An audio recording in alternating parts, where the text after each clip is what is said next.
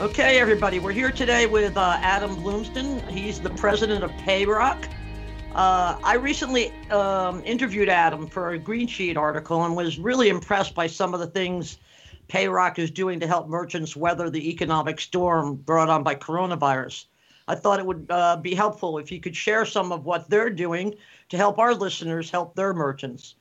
But before we dive into that, Adam, I'd love to hear some of your background. Maybe you can tell us a little bit of, your evolution, professional evolution, what brought you to PayRock, and maybe give us a little insight. I know PayRock's been through a lot of organizational changes, mergers and acquisitions and so forth. Maybe you could give us a thumbnail sketch of what's going on there. Sure. Absolutely. Let's see. So I grew up in Birmingham, went to the University of Alabama. Bama. Bama, Roll Tide. I've always been an entrepreneur. I've had a couple of different businesses in my career. And I guess fast forward, I started up a company called Payscape in 2004 with my business partner, Jeremy Wing. We just started pounding the pavement out of his basement, selling merchant processing. And we quickly grew it. We were hiring friends. We expanded cities and started acquiring other small tuck-in technology companies. And over time, we built Payscape up to be around 12,000 merchants. And then in last year, we had brought in private equity with Parthenon Capital. And Zach Sadek had kind of run the deal with us. He's an industry veteran as well now. And Right. we merged with Tom Natopi, who was founder and CEO of NextGen. Okay. And then, we were all still cooking, the recipe was going to be grow organically and work on more acquisitions. And at the same time, we started working on pulling BluePay Canada, which was Marcus Dagenet's company. Legacy name was Caledon. We started working on that, and we started working on a deal with PayRock out of Chicago, all at the same time. And they all rains and pours. Yeah, it all kind of happened about October last year. So essentially, it's kind of this four-way merge, bringing in private equity, and then here we are. It's been, I guess that was October, so here we are in April now. So it's been about 6 months into the story. We've got, PayRock now is probably one of the largest processors in the country, proprietary back-end settlement capabilities, 65,000 customers doing about $23 billion a year of payment volume. All in, I think that's kind of the story there of who we are and what we're doing now. And that's both north and south of the border, right? Canada as well as the U.S.? That's right. We've got proprietary settlement platforms in Canada and in the U.S. Wow, that's awesome. Yeah. So, Adam, I know today we want to focus a lot of this interview on the challenges facing small business owners with the coronavirus and what ISOs can do about it. I was wondering, to kind of get us started off, can you kind of frame this problem for us a little bit? I know the challenges that are facing these small businesses is going to vary a lot by vertical and even geography. But what are you really seeing across the board as far as the major challenges that are facing small businesses today? Yeah, I mean, it ranges from the obvious of just being shut down, a state where, it's a music venue hall and there's just no such thing as concerts right now, or, beauty spa salon, and that's just not a business that's open right now, down to, restaurants that are open, that are trying to figure out how to do delivery and takeout, and then the challenges they're facing. And there's pockets of hope, and you see landscaping and building supplies and horticulture and things like that. I mean, bicycle shops, which makes sense, but bicycle shops are doing extremely well right now. You could probably call any bicycle shop in any city and they'll come deliver a bike, meet you, do whatever you need.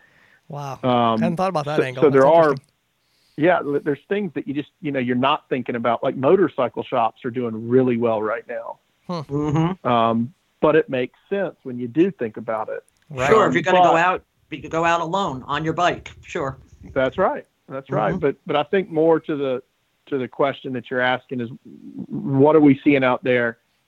outside of the obvious ones that are just completely shut down. And that's these people are, they're trying to figure out how to make their payroll, and they're just in a fight for their lives out there right now. Yeah. Trying to figure out how to change their menus so that the food is more accommodating for takeout and delivery. And if it's out, you can now do alcohol sales and delivery through restaurants in certain states as well, which was never done before. Right. Never before. But the governors now are like, fine, let them deliver it.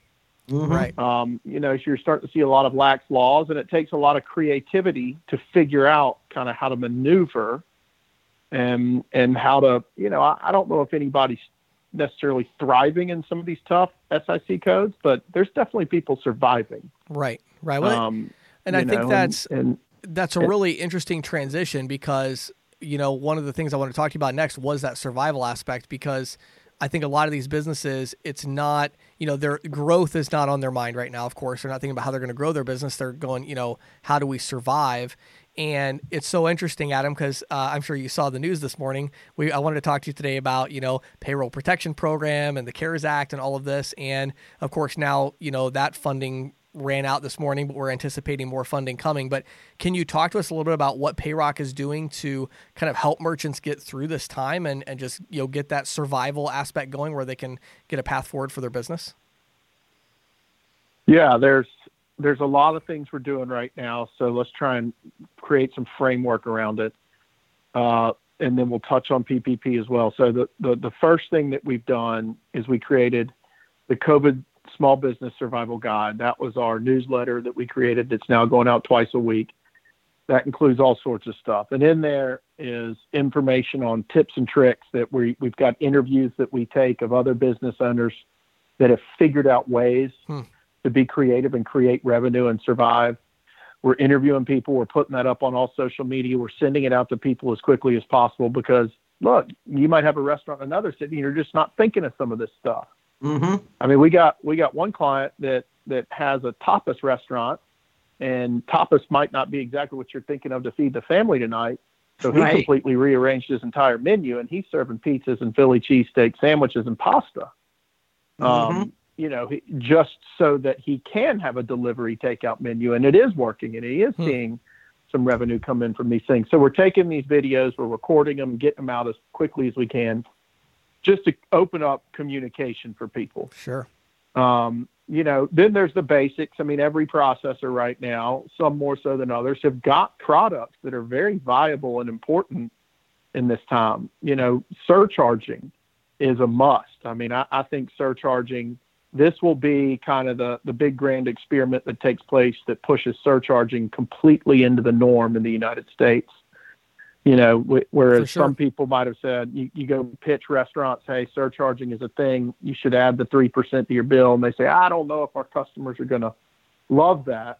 Right now, I don't know what they'll feel about it. Well, everyone we're talking to right now is like, oh, yeah, you mentioned surcharging to me a couple months ago. I have to have it right now. Right. We're passing the fees on. So products like that are important that we communicate. So some of the other products that we're working with our small business owners on as we build websites or actually landing pages for online takeout delivery. We've partnered with a company called Website 999 who does a phenomenal job with helping us provide the small restaurant owner out there we can set it up in like a day or two, landing page where people can do online delivery. You can set your menu up, order online, and then you can come to the curbside pickup as well. And then some other things. So there's communication, there's product, and then we got into there's a couple more things that we did. One of the coolest things we did, and then we'll touch on PPP next, was we re-galvanized our entire marketing team and created a marketing agency out of them. We have about a dozen people in marketing, everybody from graphic design to email experts and campaign management to sales and social analytics to social online graphic design and so many different people on the team that have all these amazing talents. We immediately stopped all internal marketing efforts. And we just started calling our merchants and sending out emails saying, we'll help you with your marketing. Let us help you. And it's for free. We're not charging anybody for it.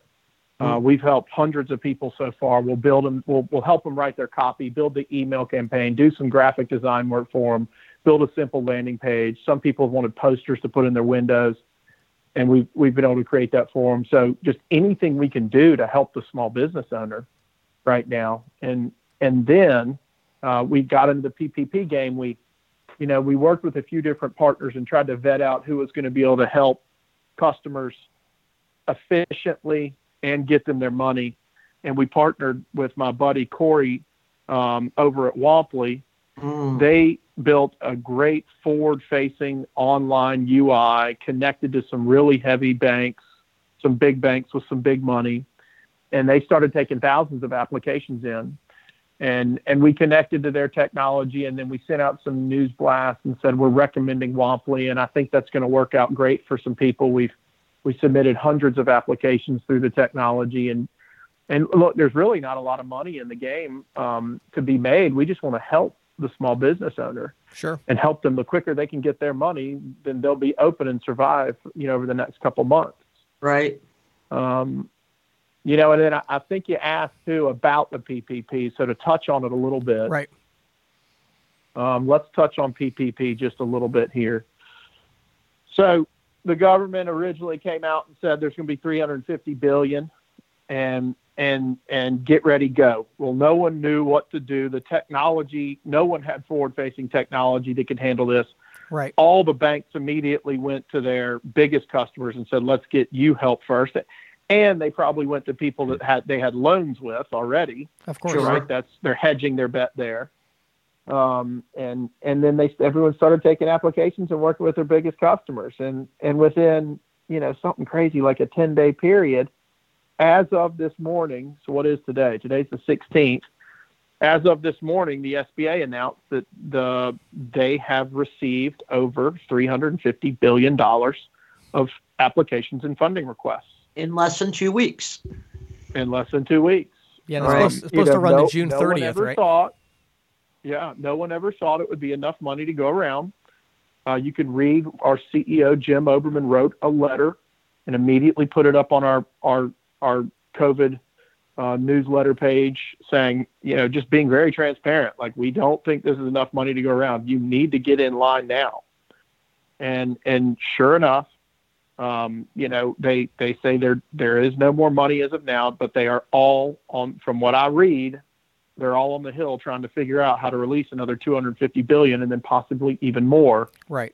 I don't know the statistic other than what I read, but I heard originally that it probably wasn't enough, but for 30 to 40% of the country to receive funding, PPP funding. And then I read, I think it was Wall Street Journal today, said it was about 10%. Yeah. Of the country's small businesses. So, look, it's not like the federal government owed this to these small businesses, so it's not like there's a negative here. I mean, they get a positive in every checkbox, in every category for trying to do this. So they're doing a pretty amazing thing just by even considering it and doing it and putting it in place as quick as they did. So hopefully they can do more. For whatever it's worth, everything we're hearing is that people need to continue to submit their applications.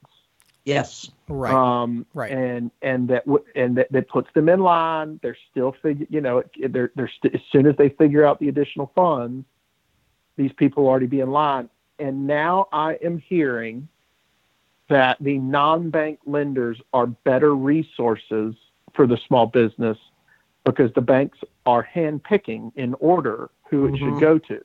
Right. And the fee is the same. Right. To a lender. The fees are the same. So if you're a non-bank lender, you don't care about the rest of your deposits. You don't care about what other loans you have with that bank. You're just trying to get the applications through the funnel. Right. So I'm now hearing and reading that the non-bank lenders are probably a better avenue for the small business owner. And I would think that would also be because, a lot of these non-bank lenders are high-tech companies. They can change on a dime a lot better than these legacy banks can, correct? Yeah, I mean, look, there's companies out there like Cabbage who are doing an amazing job, Womply who are doing an amazing job. And you got to think, the work they did within like a couple of days. They built this incredible online user interface that was intelligent and could answer questions when you hovered over form fields that gave you error notifications. And then they had people calling you in some instances, or emails. They would go out and say, hey, you didn't fill this out right. Right. Like, they did this within days. I mean, in any normal circumstance, it would take people months, if not a year, to figure out how to loan $10 to $20 billion. Right. And I will attest to the fact I used the WOMP thing. It was incredibly easy to navigate. And I mean, I remember people telling me they took 2 or 3 hours to fill out those forms. I think it maybe took me an hour and a half, if that. Yeah. That was only the time I needed to, dig out some bank statements and stuff. Yeah, I mean, everyone's done an amazing job here, trying to help the small business. I think, I hope there's more money coming down the pipe, because they sure do need it. Adam, let me ask you this about that. If you kind of zoom out and look at the CARES Act and these SBA programs, I mean, as we've talked about, I mean, we haven't gotten complete funding, but I have talked to a lot of businesses that have received funding. Also, of course, in the CARES Act is, all this unemployment benefits that are helping the employees of these companies. What do you see as the effects? I mean, what if they hadn't passed anything? Like, you know what I mean? Where do you see the effect of this on the economy in general, and how is it going to impact small business owners as they get through this time period? Okay. My caveat is I'm no certified financial analyst here. I'm no attorney. Sure. I'm no economist. Just from experience. Just from experience. But what is interesting is we have a mind's eye, just like a lot of these payment companies do. You've got this mind's eye into 65,000 small businesses. Right. Mm-hmm. And you can see daily flow of funds compared to same exact day last year, compared to same day last week. You can take 7-day trailing periods every single day and compare it to the same 7-day trailing period last year.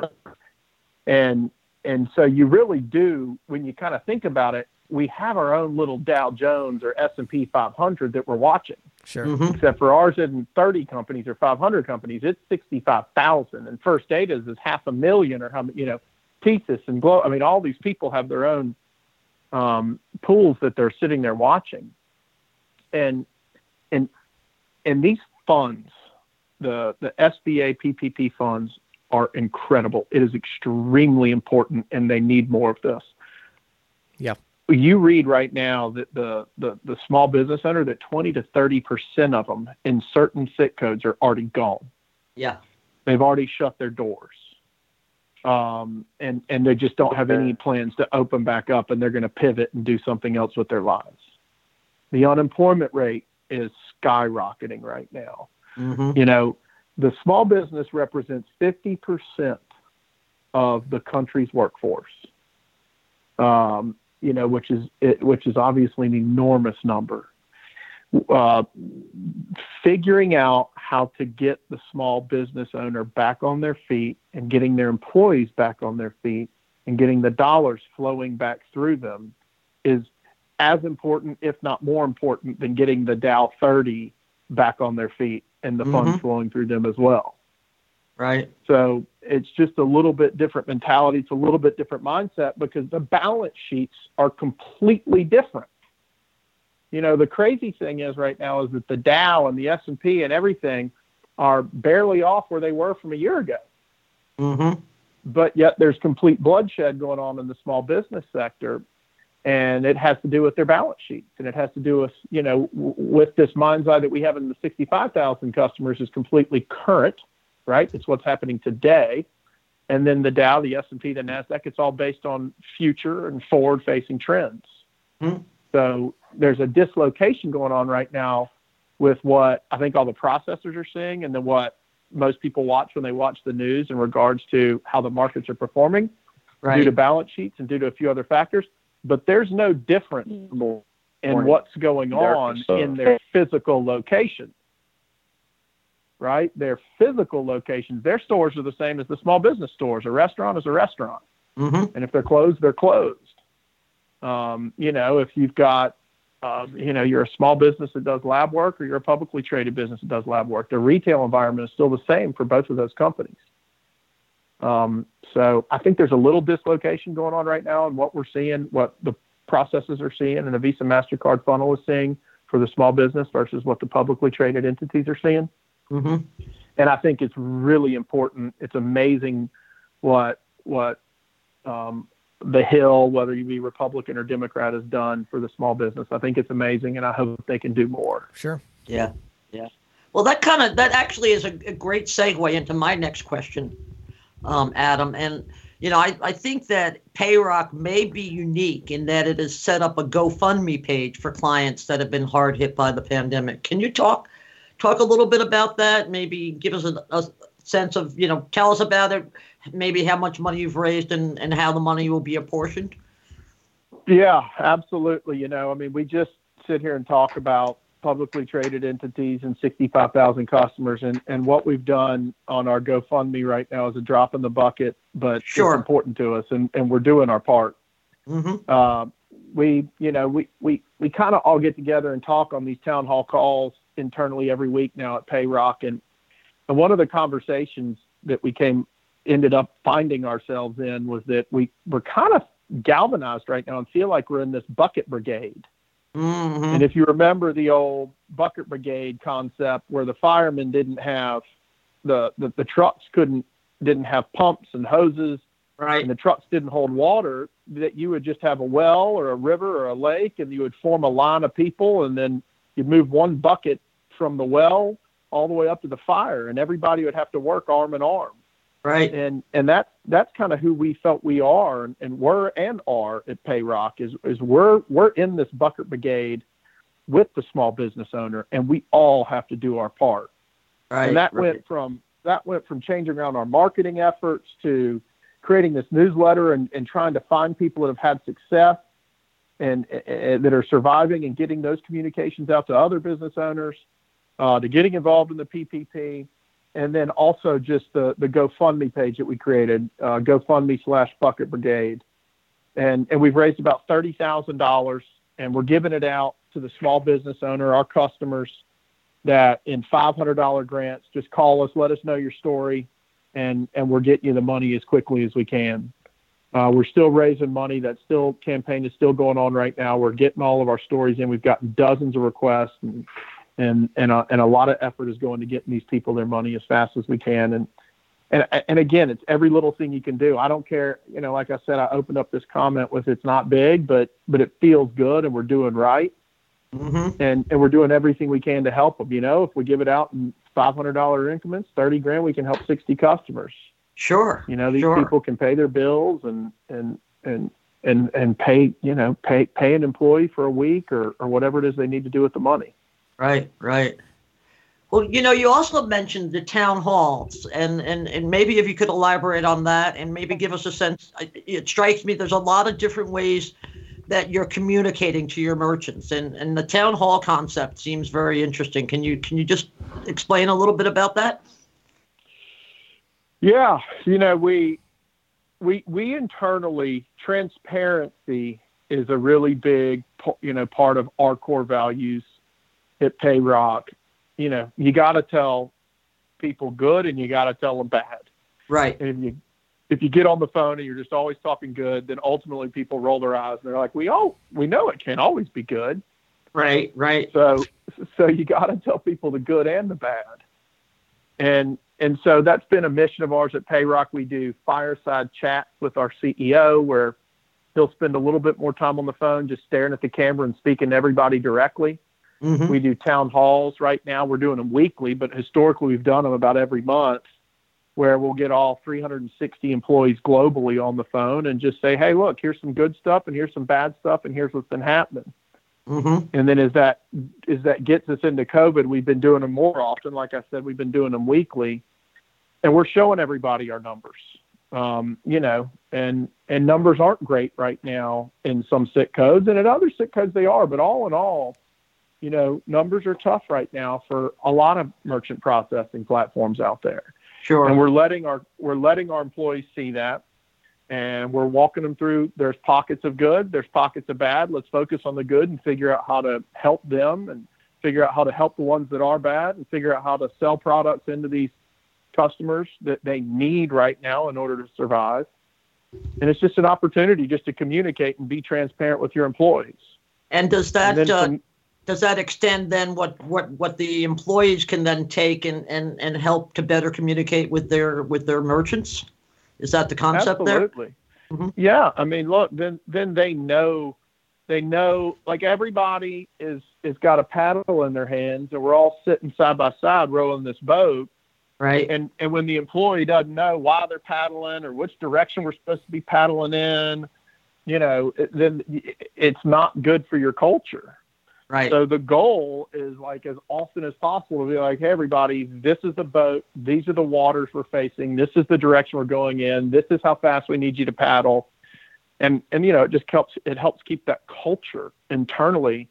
It kind of helps keep everybody together and let everybody know the mission. And mm-hmm. and then I think this town hall concept, we were sitting around talking about it, and we did a massive external town hall we invited over 100,000 people. Wow. There were thousands of people on the call. We sat down and we said, listen, these publicly traded companies, I mean, we've all had the opportunity. You buy a stock, they send you an email that says, hey, you own a share of Google, and we're doing our quarterly financial report. Right. And you're sitting there listening to it. I mean, I've called into one or two, and you're listening to it. You're like, man, I wonder how many, are there like hundreds of thousands of people on the phone right now? Mm-hmm. And so we kicked that around and we said, let's do one ourselves for everybody as soon as this kind of happened. And we did this massive, town hall, this COVID emergency small business town hall, invited over 100,000 people. And Jim Oberman and I just addressed everybody. And we were super transparent. It's online. I mean, you can see all the stuff we're talking about at payrock.com or any of our social sites on Instagram or Facebook, Twitter, wherever, LinkedIn. But we've got the recording up there, but we were just super transparent. And we wanted everybody to hear, all the different things we've talked about during this podcast and just what's going on with the numbers and what we see. And look, Payrock is fortunate right now. Times are tough, but we have a very strong balance sheet. Mm-hmm. And we have, a great private equity partner with Parthenon Capital. We have some great lenders on some debt that we have, and they're totally in tune with us right now and support us. So, these were the type of things that we communicated on the town hall, giving some people some reassurance, letting them know how we could help them, letting them know we were in the PPP effort to help them. We had GoFundMe. We could give them money. We have other products they should take a look at. Like, there's a lot to discuss on the town hall, but I think it went over really well. Like I said, I think there were thousands of people on the call, and it went over really well. And again, that's back to the same core values. Just being transparent with people is important. Right, sure. Right. Sure. So, James, do you have another question? Do you want to do a wrap? Yeah, no, I think good night. We could talk about this stuff for, I think, a couple of hours, but we'll have to let Adam go here in a minute. But it's been such great information. I think there's so much that the ISOs will hopefully take from this, the ISO execs that are listening, and even the agents, as far as just communicating with their merchants, getting this information out, having that clear communication. So, Adam, I know there's going to be some ISO execs and agents, a lot of our listeners that are going to want to learn more about Payrock and potentially partnering with you guys. Where would you send them to learn more? Yeah, go to payrock.com, email me. I still have a legacy email address. It's adam@payscape.com. And email me, and I'll connect the dots and get you in touch with whoever you need to be in touch with. Go to payrock.com to learn more about our products and all of the information on COVID. Our newsletter you'll see right when you go to the homepage, and you can learn about all these different things we've been talking about. Awesome. And that's payroc.com, correct? Yes, ma'am. Okay. Awesome. Well, Adam, thank you so much for your time. It's been so great. Really good info. Really enjoyed it, Adam. Thank you so much for taking the time to talk with us and helping to educate our listeners. This is the Insider's Report with Patty Murphy, brought to you by The Green Sheet. For the past 36 years, The Green Sheet has been the go-to source for news, analysis, and educational tools that empower and connect payments professionals. If you're not reading the Green Sheet already, check it out on the web today at greensheet.com.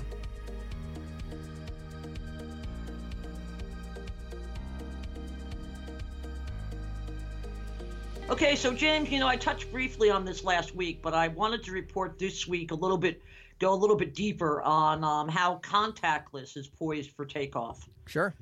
Contactless, it's been a hit in most of the world, particularly for small dollar transactions. Visa and MasterCard both report that roughly half of all card-present purchases globally, excluding the U.S., are contactless transactions. Really? Wow. Yeah, I was very surprised with that, except that when you start looking at a lot of these small dollar transactions in Europe, where it's very popular, and in Asia, where it's very popular, and increasingly becoming so in South Asia, India and so forth. And so I think when you do it not by dollars, but by number of transactions. Right. But MasterCard said that in February it was about 48%, and Visa was about 49%. Wow, very interesting. Yeah, very interesting. I found that very interesting. And, it seems to me that in a time of rampant concern about the potential health risk of face-to-face interactions, they're generating more interest. I hear it a lot from my friends as well as from colleagues.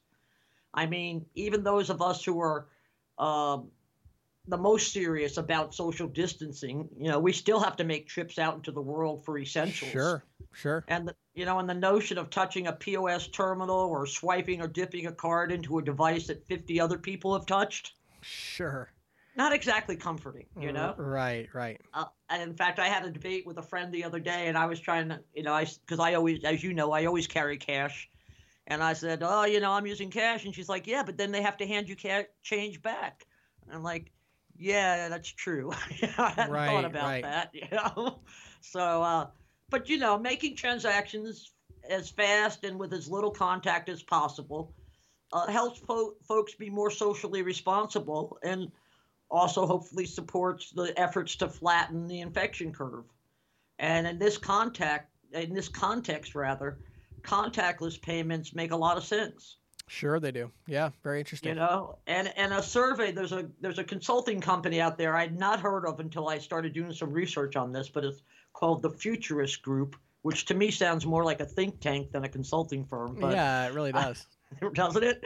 Anyway, they did a survey of just over 3,000 consumers back in early March. And they revealed that 38% of consumers consider contactless functionality table stakes when considering a new credit card. And that was up from about 30% last year before the pandemic. Wow. So that's a significant increase. And I think I mentioned last week when we were talking about this, I have a friend who's she is not hip on payments. Let's just put it that way. I mean, when I ask her to PayPal me, she's like, why can't I just write you a check? Right? She's that kind of person. Right. And yet she was telling me, man, I don't put my card in the terminals anymore. As soon as I found out my card was a contactless card, I just tap it on the terminal. I feel so much safer. So, there's a lot of that. And when you add to that, the proliferation of contactless in major cities, for example, for mass transit, New York, Chicago, LA, and a few other big cities, DC as well, are all using contactless devices. Either you can use your Chase card in New York. In DC, they have their own contactless cards, but people are getting more used to it, Right. And you add to that the fact that most of the major issuers are now in the process of issuing EMV cards that support contactless payments, and you have a recipe for change. A survey conducted by the Strawhecker Group for the ETA points to a clear uptick in interest among surveyed small and mid-sized merchants that are still open for business. This was a survey they did in March, just as all the shutdowns were happening. Right. They found that among those small and mid-sized merchants that are still open for business, 27% were seeing increases in contactless payments. And, when I came across this about a year, I did some research on this about a year ago, and it was under 10%. Wow. Huh. So that's a large, and again, we're talking 27% of those that are still open. Sure. A year ago, more were open, but still, I think that's a substantial increase. And it really, I have to say, as somebody who, is still able to come into the office, on occasion and get some work done, since I'm the only one here, it is very interesting. Yeah, it is very interesting being out and about because, I actually stopped about a week ago going out to lunch I would go through a Chick-fil-A drive-through. Right. Now, Christina's been making my lunches every day because she doesn't want me to do that. So, right. But, when I was doing that or when I go to the grocery store, it really is interesting because, you feel a little awkward, but fairly safe as you kind of maneuver around. And then it really is interesting when you make that payment, whether you're handing your card to someone at the drive-through or, right. inserting your card at the gas station or the checkout lane in the grocery store. It definitely is a moment of a little bit of angst of like, okay, well, I'm trying to think of, this is definitely a moment where I'm getting out my hand sanitizer, who right. else has touched yes. this? Yeah, so I think it's a really valid point, and I think consumer behavior is going to be impacted by this, and a lot of people are going to move, like you said, towards contactless as things start to open up. It's going to be a really big deal. Yeah, and I think you're going to see a lot of this. Even we've talked about order online and pay at the curb or whatever. Contactless works for that as well, and I think it's very possible that particularly in areas where the stay-at-home orders are in place for a while, for months, people start getting used to things. Yeah, for sure. Right? And so it's like, hey, I've been using my contactless card for these last 3 months. Why don't I just keep on using it? For sure. Oh yeah, right? I think that's the kind of thing where once you do it, you don't go back because even there is just that micro convenience yes. improvement. It's not huge, but no, it's a couple seconds maybe, but. Yeah, but I think it's like the difference between to me, it wasn't really a big deal until it was the chip card thing. Like right. EMV changed that because to me, tapping my card or swiping my card is roughly the same thing. But right. inserting my card and leaving it there versus tapping my card, I'd rather tap it. Same here. And I don't know about you, but sometimes, you got to leave the card in there for a while. Right. And more than once I've had somebody go, "Oh man, you forgot your card." Oh, absolutely. Yes, for sure. Yeah. And that is like embarrassing as all get out. Yeah. But I just wanted to pay for the person behind me. Go ahead. Yeah, exactly. Right. If there's anybody. But I was doing a piece just recently for the Green Sheet of what ISOs and agents are doing, in these times, to get out and sell and to help their merchants and so forth. And several of the payment company executives I interviewed, really, really push this contactless concept that, it's really set to take off. As a couple of them put it, ISOs in the feet on the street should think about leading with contactless. Maybe those with old terminals aren't quite ready to make the plunge right now. They might not want to put out the money right now, but once things turn around, they're going to be ready, and you've already planted the seed. That's it's really interesting. I had not thought about it until today, and I know you had talked about it before. And I just hadn't really thought about it as a prospecting strategy, but it really does make a lot of sense. Do you have any idea, Patty, like roughly what percentage of these small businesses are currently ready to go locked and loaded for contactless? Is it like, do you have any idea? Well, from what I understand, it's a very large percentage. It's just whether or not, you have to turn a certain system capability on, right? Sure. So maybe the better question is, I wonder what percentage of, not that you would have the answer to this, but I wonder what percentage of small business owners are aware that they are currently able to accept contactless. And I saw a data point on that a few months ago that was very low. It was something like maybe 40%. Sure. Yeah. So there's still a huge, there's a 1 in 2, opportunity there where you could even potentially cold call, merchants and say, hey, obviously a big concern when all this opens up is going to be contactless payments. Nobody's going to want to insert their card into your terminal with the virus going around. Right. Are you 100% sure that you're currently enabled for contactless? If not, we need to get that taken care of right away. Right. So, and if you're idea. not sure, let me check and I can tell you. Right. Yeah, very interesting stuff. I like it. I like it a lot. Really good stuff.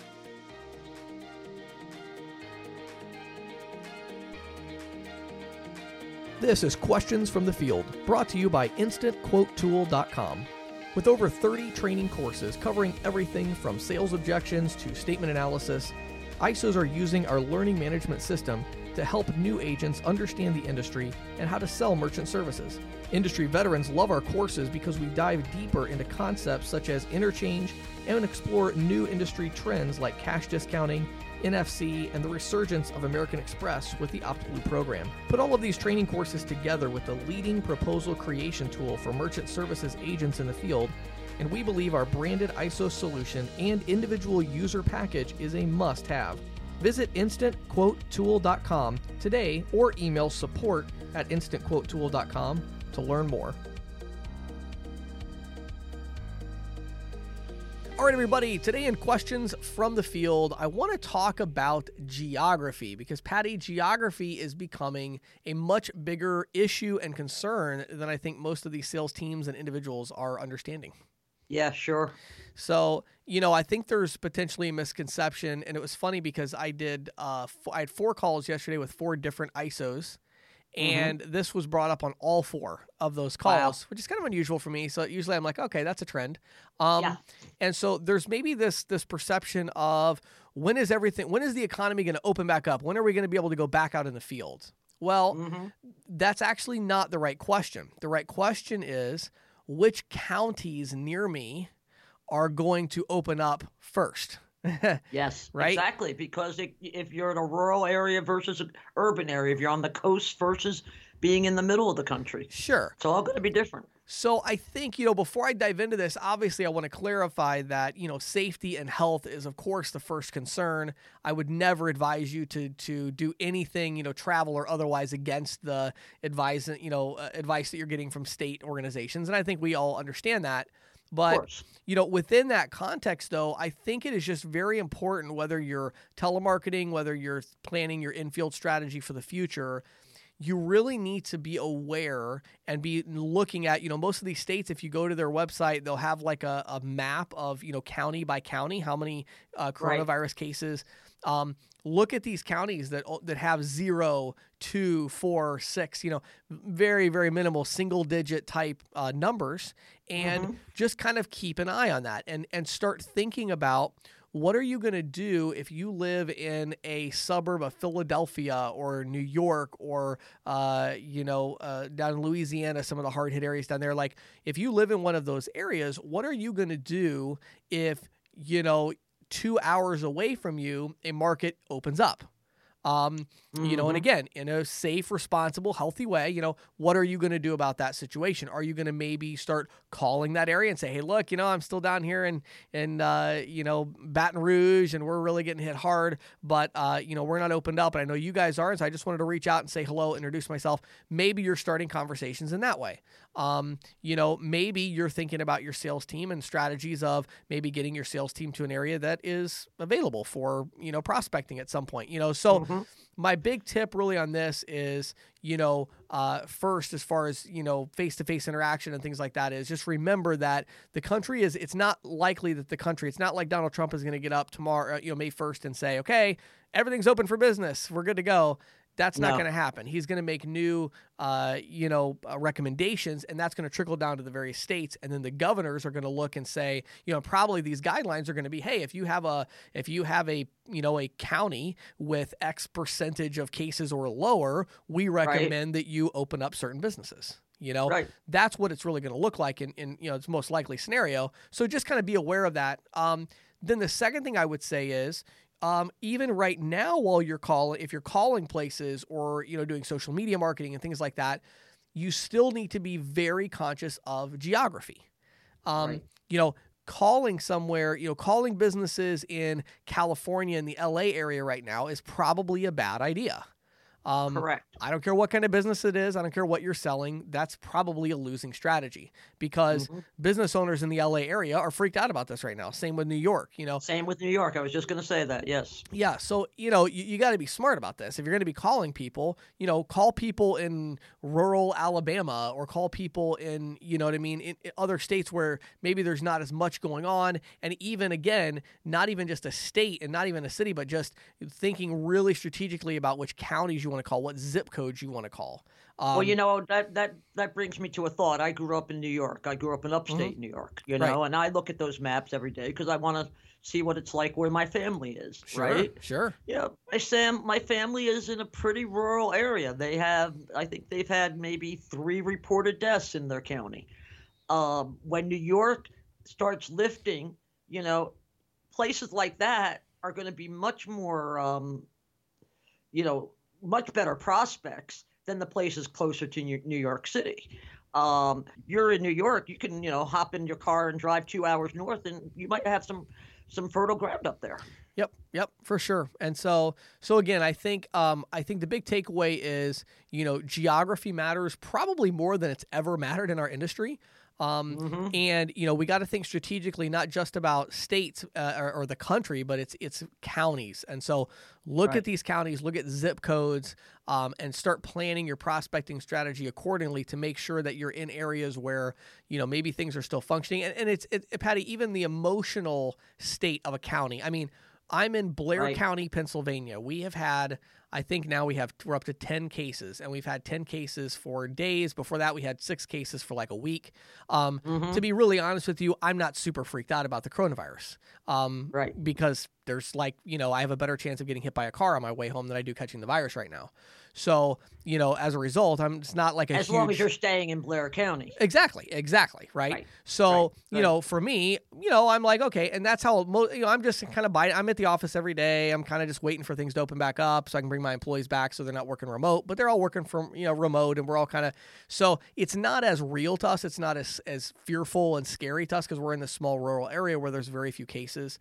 Now, if I was a business owner in LA or in New York, well, this would be consuming my whole life, so it's just very different. And so even the emotional state of it, it's just, you want to be cautious when you're calling or, making your prospecting strategy to really think about where do we really want to go with this. Right. So good there stuff, you go. James. Thanks, Patty. Thank you for listening to the Merchant Sales Podcast. Whether you are an industry veteran, processing executive, or just trying to learn about the payment space, we appreciate your time. The Merchant Sales Podcast is a joint production from Greensheet.com and ccsalespro.com. We hope you will tune in next week for more information and tips on building your merchant services business.